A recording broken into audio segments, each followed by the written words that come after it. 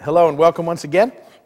As we continue on in our study of the New Testament, working through it a chapter at a time, we've just moved into Acts chapter 2 is where we're at today. And so we'll be going from there. This light on me is a little bright tonight. If anybody is up there that could turn that light right on me down just a hair. I know you need it for some of it, but it seems brighter than normal on me. The book of Acts, if you remember, was written by Luke. It was written to, in particular, who? Theophilus, which means lover of God. See, if you don't remember anything else, you'll have that down and you'll be good at Bible trivia. Luke recorded for us the life of Christ and his ministry and through the crucifixion and resurrection. The book of Acts picks up this period of time right after the resurrection until the outpouring of the Holy Spirit there in the first two chapters. And then from there, it records for us the acts of the early church and what takes place. And it's a fascinating book. And I've told you, and we'll continue to tell you this because I want you to get the idea. The Bible's complete and finished. The canon's done. We're not adding to it. And yet, in a sense, as we continue on in the ministry that Jesus has given us, the book of Acts continues on. All right? So don't hear me saying we're writing Scripture, because we're not. Scripture's done. It's complete. We got what we need.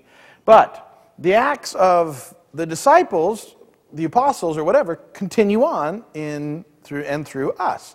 And so as God uses you under the anointing and the empowering of the Holy Spirit, you continue on in the same stuff that was going on back then. And that's our connection. When you think about it, it's really cool. We have this 2,000-year connection right back to what we're reading. And we have the same calling that they had. We have the same empowerment that they had by the Spirit. And we're still up to the same things. And we still face, by and large, the same issues with the culture. Sin is still sin. We haven't really changed a whole lot. Our nature is the same. Sin nature is what it is. And so we're dealing with primarily the same things. And it's kind of fascinating when you start to think about it. And as you read through the book of Acts, I want you to consider that you're a part of this. You're tied to that. You're connected to that and what's going on. And in some way, it continues on in you. And so that's part of what we read. And I want to make sure you get that in the process.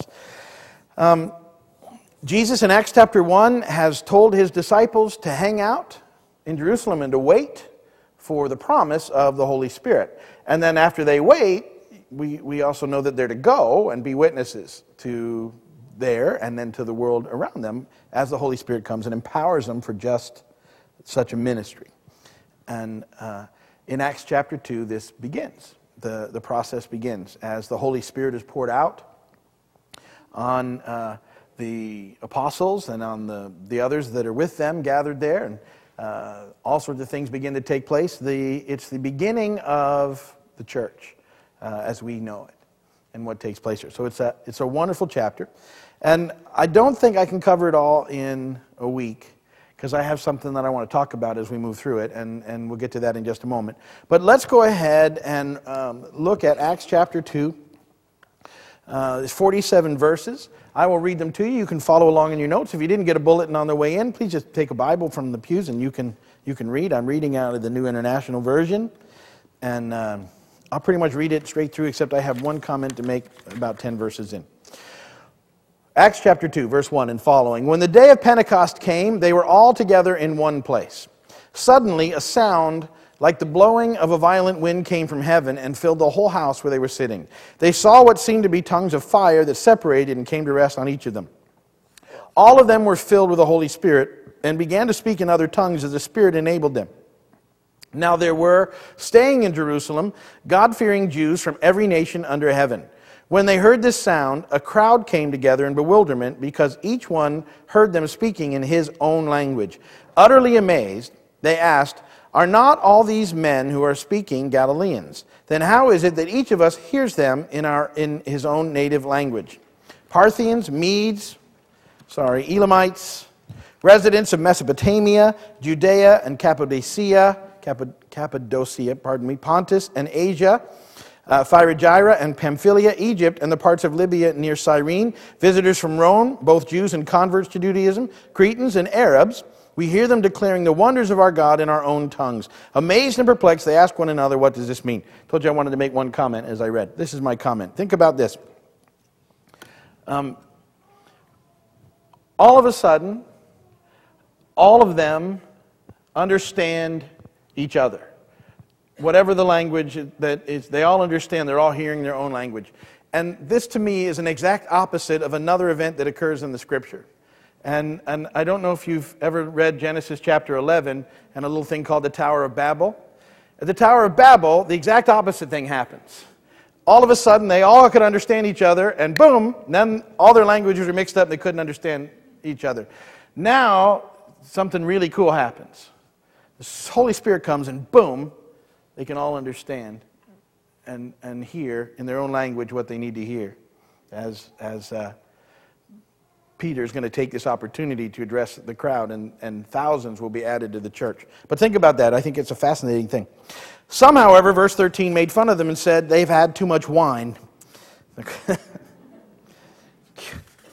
I'm not going to comment on that. Then Peter stood up with the 11, raised his voice and addressed the crowd. Fellow Jews and all of you who live in Jerusalem, let me explain this to you. Listen carefully to what I say. These men are not drunk as you suppose. It's only 9 a.m. No, this... I'm not going to comment on that either. No, this is what was spoken by the prophet Joel. In the last days, God says, I will pour out my spirit on all people. Your sons and daughters will prophesy. Your young men will see visions, and your old men will dream dreams. Even on my servants, both men and women, I will pour out my spirit in those days, and they will prophesy. I will show wonders in the heaven above and signs on the earth below, blood and fire and billows of smoke. The sun will be turned to darkness and the moon to blood before the coming of the great and glorious day of the Lord. And everyone who calls on the name of the Lord will be saved. Men of Israel, listen to this. Jesus of Nazareth was a man accredited by God to you by miracles, wonders, and signs, which God did among you through him, as you yourselves know. This man was handed over to you by God's set purpose and foreknowledge, and you, with the help of wicked men, put him to death by nailing him to the cross. But God raised him from the dead, freeing him from the agony of death, because it was impossible for death to keep his hold on him. David said about him, I saw the Lord always before me, because he is at my right hand, I will not be shaken. Therefore my heart is glad, and my tongue rejoices. My body also will live in hope, because you will not abandon me to the grave, nor will you let your Holy One see decay. You have made known to me the paths of life. You will fill me with joy in your presence. Brothers, I can tell you confidently that the patriarch David died and was buried, and his tomb is here to this day. But he was a prophet, and knew that God had promised him on oath that he would place one of his descendants on his throne. Seeing what was ahead, he spoke of the resurrection of the Christ, that he was not abandoned to the grave, nor did his body see decay. God has raised this Jesus to life, and we are all witnesses of the fact. Exalted to the right hand of God, he has received from the Father the promised Holy Spirit, and has poured out what you now see and hear. For David did not ascend to heaven, and yet he said, the Lord said to my Lord, sit at my right hand, until I make your enemies a footstool for your feet. Therefore, let all Israel be assured of this. God has made this Jesus, whom you crucified, both Lord and Christ. When the people heard this, they were cut to the heart and said to Peter and the other apostles, brothers, what shall we do? And Peter replied, repent and be baptized, every one of you, in the name of Jesus Christ for the forgiveness of your sins. And you will receive the gift of the Holy Spirit. The promise is for you and your children and for all who are far off, for all whom the Lord our God will call. With many other words, he warned them and he pleaded with them, save yourselves from this corrupt generation. Those who accepted his message were baptized, and about 3,000 were added to their numbers that day. They devoted themselves to the apostles' teaching and to the fellowship, to the breaking of bread and to prayer. Everyone was filled with awe, and many wonders and miraculous signs were done by the apostles. All the believers were together and had everything in common. Selling their possessions and goods, they gave to anyone as he had need. Every day they continued to meet together in the temple courts. They broke bread in their homes and ate together with glad and sincere hearts, praising God and enjoying the favor of all the people.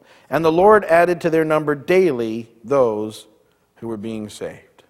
Blessed be the word of the Lord. All right. So lots of stuff happens here in Acts chapter 2. And I want to dig into it, but I want to talk about something before I dig into it, and it's going to take the little bit of time that we have tonight. So we'll get more into a chapter next week.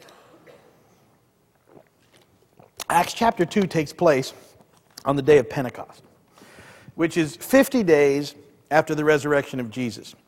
And there's a connection to the crucifixion and resurrection of Jesus and the outpouring of the Holy Spirit to the feast of Israel that as believers, all of us should be aware of at some level. And so I want to have a discussion, 15 minutes worth, on the 7 feasts of Israel and what it means to us prophetically and what happens.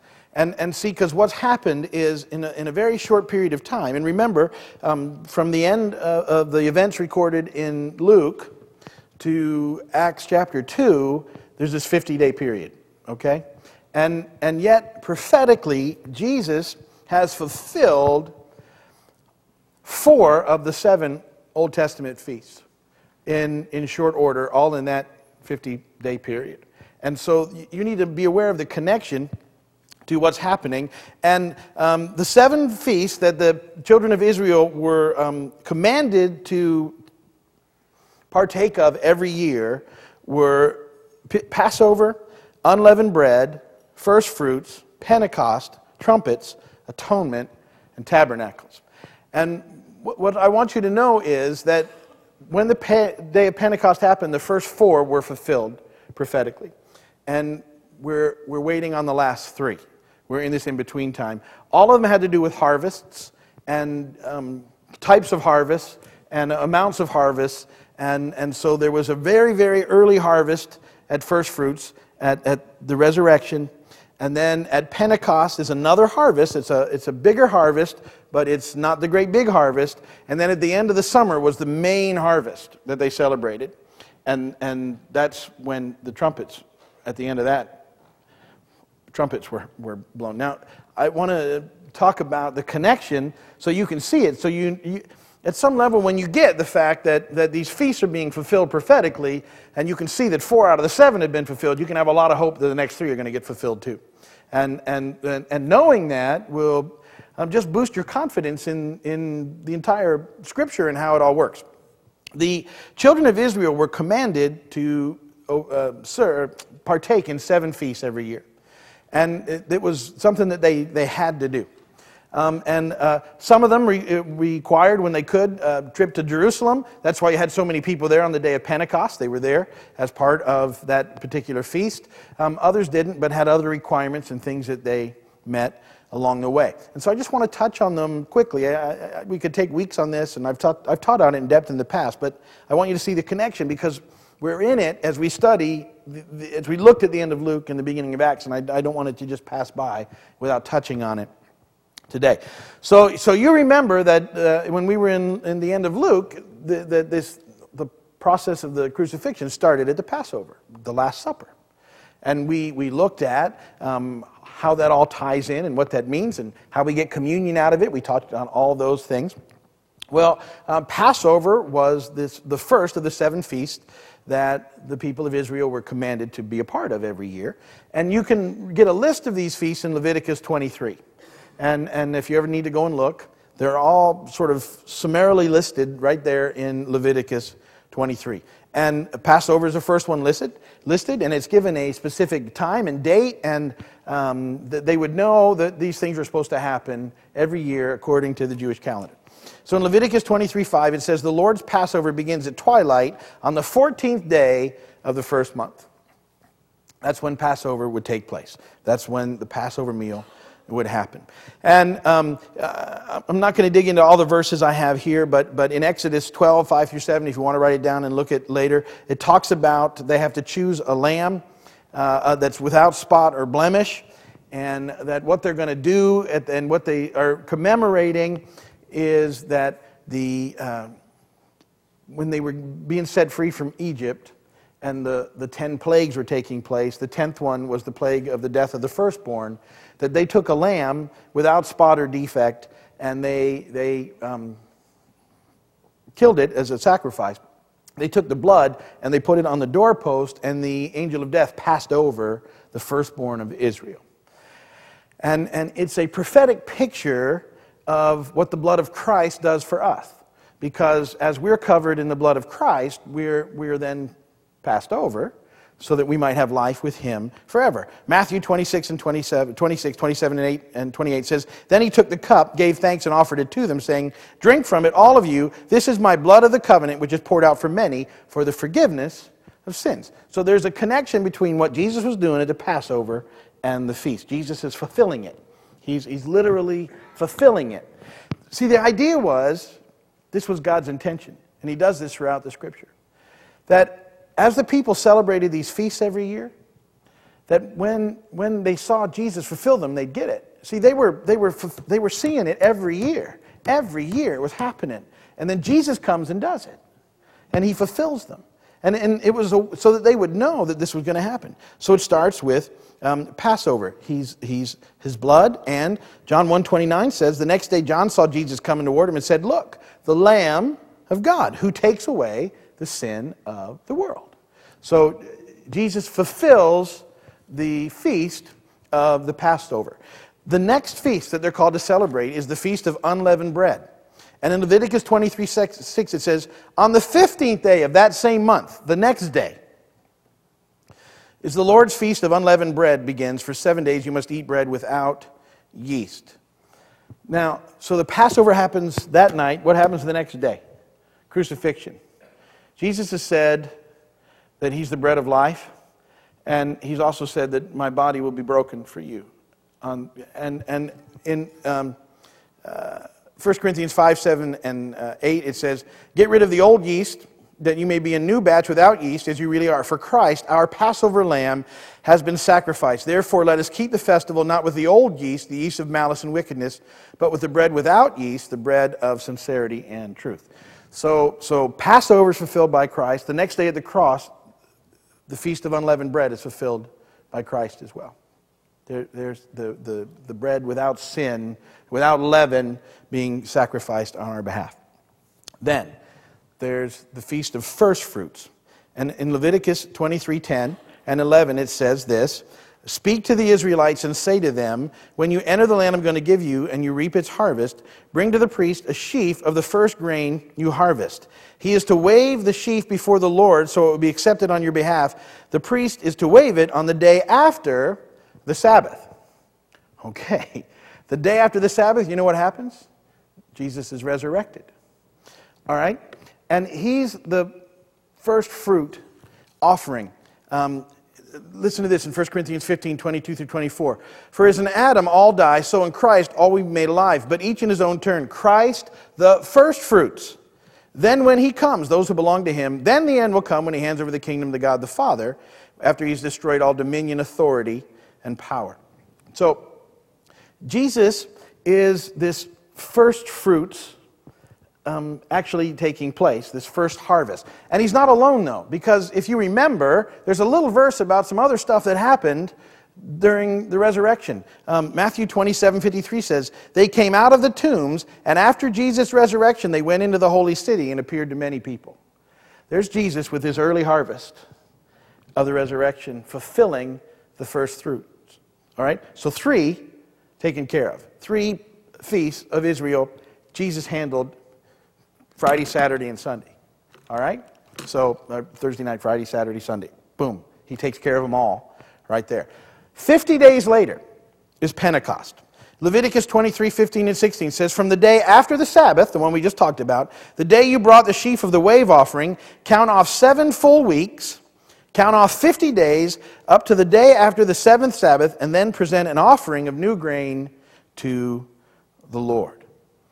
And what would they do? Leviticus 23:17 goes on and says, "From wherever you live, bring 2 loaves made of 2/10 of an ephah of fine flour, baked with yeast, as a wave offering of first fruits to the Lord." What happens in the book of Acts? Acts chapter 2, 41. "Those who accepted his message were baptized, and about 3,000 were added to their number that day."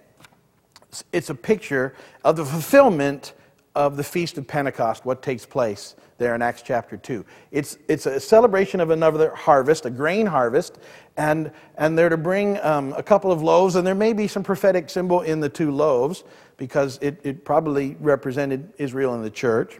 But nonetheless, it's another offering and festival, and it's fulfilled perfectly to the day, 50 days after the resurrection, exactly when it should happen. The Holy Spirit comes and fulfills Pentecost. And 3,000, there's another harvest. There's that little harvest with Jesus and those guys that came out of the tomb, and now there's another harvest of 3,000 plus souls that take place on the day of Pentecost. So these things are fitting perfectly, all right? Now, those 4 happen in the beginning of the sort of farm year, if you would, Israel agricultural. And then there's a long summer, and then the 5th feast takes place at the end of the summer harvest, at the end of it, the big harvest. There's another feast that they celebrate, and it's called the Feast of Trumpets. And listen to how it's described in Leviticus 23:24. Say to the Israelites, on the first day of the 7th month, remember all this started in the first month, on the 14th day, you're to have a day of rest, a sacred assembly commemorated with trumpet blasts. Trumpets are an interesting thing. Here's a New Testament verse. 1 Thessalonians 4:16 and 17. For the Lord himself will come down from heaven with a loud command and with the voice of the archangel and with the trumpet call of God, and the dead in Christ will rise first. After that, we who are still alive and are left will be caught up together with him in the clouds to meet the Lord in the air, and so we will be with the Lord forever. 1 Corinthians 15:51 and 52. Listen, I tell you a mystery. We will not all sleep, but we will be changed in a flash, in the twinkling of an eye, at the last trumpet. For the trumpet will sound, the dead will be raised imperishable, and we will be changed. Okay, so that one hasn't happened yet. Why? We're in the summer season. What are we in the season of? What did Jesus say that we needed to do? About send us out into the harvest field, right? We're out in the harvest field. And the first 4 have been fulfilled. We're waiting on the last 3. And we're in this summer season, a harvest season. And this is the big harvest. There was a tiny little harvest, first fruits. Pentecost had a bigger harvest. This is going to be a great big harvest because we've had all this time. This summer's gone on for quite a while. And when does it end? Trumpet sound. When the trumpet sounds, you'll hear it, and you're done. It's it. We're called up. The end of the harvest. I don't know what noise you'll make. Probably be more like, ah! I don't know. Now, so that one hasn't happened. But see, here's what's so cool to me. We're waiting on that one. That's what we're waiting on. Trumpet sound. Jesus coming back. Here he is. Right? We're all waiting on that. But isn't it cool to know that of the 7, he's already done 4. He's going to do these last 3. We're just waiting. And it makes perfect sense why he's waiting. It's a harvest. And the harvest is souls. And we're called into the harvest. We're workers in the harvest. And it talks about, there's other verses, that trumpet sound at the end of the season. Those who know God to come, they go and worship. And those who don't. The next one is interesting. It's atonement. And in Leviticus 23, and this is the one that they'll never miss, it's Rosh Hashanah. If you know any Jewish people, they won't skip this one. Because to miss it, they miss it all. Why is it so important? Listen, in Leviticus 23:27, the 10th day of this 7th month is the day of atonement. Hold a sacred assembly and deny yourselves and present an offering made to the Lord by fire. Leviticus 23:32. It is a Sabbath of rest for you, and you must deny yourselves. From the evening of the 9th day of the month until the following evening, you are to observe your Sabbath. Zechariah 13:1. On that day, a fountain will be opened to the house of David and the inhabitants of Jerusalem to cleanse them from sin and impurity. Zechariah 13:6. If someone asks him, what are these wounds on your body? He will answer, the wounds I was given at the house of my friends. Romans 11:26. And so all Israel will be saved. As it is written, the deliverer will come from Zion. He will turn godlessness away from Jacob. Now, this is what I think is interesting about atonement, and depend on how you feel about the end times, and you can feel how you want, because everybody's got different views, and Jesus is coming back, that's all I know. When he does it, that's on him, all right? But there's, see, when you've accepted Christ, you've been atoned for. You don't need this anymore. That's why part of me thinks that there's something about trumpet sound. We're out of here. It's not going to impact us. This is something that happens with God and Israel right afterwards, shortly thereafterwards. And it's a time for them to repent and to come wholesale to the Lord. And that's atonement hasn't been fulfilled yet. The last one is tabernacles. Leviticus 23:34. Say to the Israelites, on the 15th day of the 7th month, the Lord's Feast of Tabernacles begins, and it lasts for 7 days. And he goes on in verse 42. Live in booths for 7 days. All native-born Israelites are to live in booths. So your descendants will know that I had the Israelites live in booths when I brought them out of Egypt. I am the Lord your God. And he goes on, this is in Ezekiel 37, 26, 20, and 27. I will make a covenant of peace with them. It will be an everlasting covenant. I will establish them and increase their numbers, and I will put my sanctuary among them forever. My dwelling place will be with them. I will be their God, and they will be my people, which is what we hear in Revelation 21. So it talks about eternally dwelling with God. So here we have these 7 feasts. And the reason I wanted to bring them up and touch on them real quickly is because that's what's happening in the book of Acts. In Acts chapter 2, you need to know that Pentecost is being fulfilled prophetically, and it's wild, and it tosses us into this big harvest. And throughout this harvest, we have the Holy Spirit empowering us to be His witnesses, to go and be a part of the harvest. See, that's what the whole deal was. And that's what it continues to be. And we're to stay in this harvest until trumpet sounds. And that's what we wait. We're waiting on number 5. It could come at any time. It could come today. It could come right now. It could happen before we finish today. Or it could happen 1,000 years from now. I don't know. But we're to live like it could happen any day. And at the same time, live like it could be 1,000 years off. We're just supposed to be in the harvest, waiting on that trumpet sound. And when it sounds, if you know Him, you'll hear it. And whoop. I don't know how else to describe it, so that's what's coming. So I wanted to talk about that. It's already 8 o'clock. And just so you have that in your mind, as we begin to dig in from here, that this Acts 2 is this fulfillment of Pentecost. And now we're kicking into the summer, the big summer harvest season, waiting on trumpet sound and the return of Christ. So that's what we're up to, all right? Just so you know, so you can think about that as you dig in. And I hope it should increase your, to me it's a big faith thing, because I look and see how He's fulfilled those 4, and I know He's going to take care of these last 3. And I'm just looking forward to the way He's going to do it. And He's put us in a harvest season, and we're to go out and be the harvesters. That's how the plan works. So that's what's going on. If you're watching by video, thank you for watching. And if you need anything, you can call us, email us, write us. We'll see what you can do. You can go ahead and turn off the video. We're going to go ahead and pray here. So if you have your